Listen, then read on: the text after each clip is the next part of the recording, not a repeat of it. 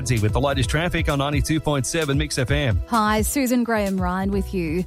The days of cheap airline tickets won't be lost, according to Virgin Airline bosses. They're confident it'll be a matter of months until a new owner has them back on their feet, and they'll still be here after the coronavirus crisis. It does. They've gone into voluntary administration this morning, but more than 16,000 staff are being told they'll continue to be paid and can also access the federal government's JobKeeper scheme. They are the best in the business, and they're the best at what they do, and they deserve to have a very bright future, and that's my intention. Virgin's CEO Paul Scurra there.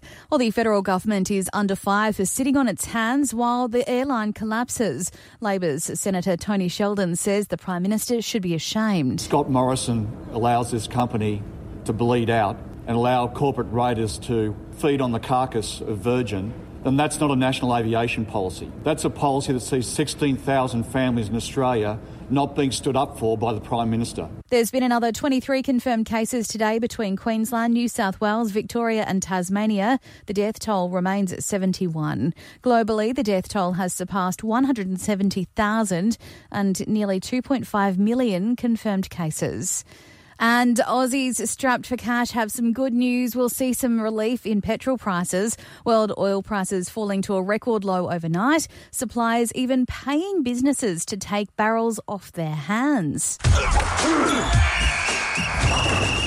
In sport, Kangaroos coach Mal Meninga is disappointed with Todd Greenberg's departure as NRL chief. Meninga telling Fox Sports he believes Greenberg is a scapegoat for the game's issues. Shocked in the fact that it had to happen now. I'm a little bit, I'm just distressed around, what's happened in the media about him and how he's had to handle all that, and all of a sudden he's succumbed to it as well. So I thought he's done a pretty good job, very good job actually. And download The Briefing now. It's Australia's new daily must-listen news podcast with Tom Tilley.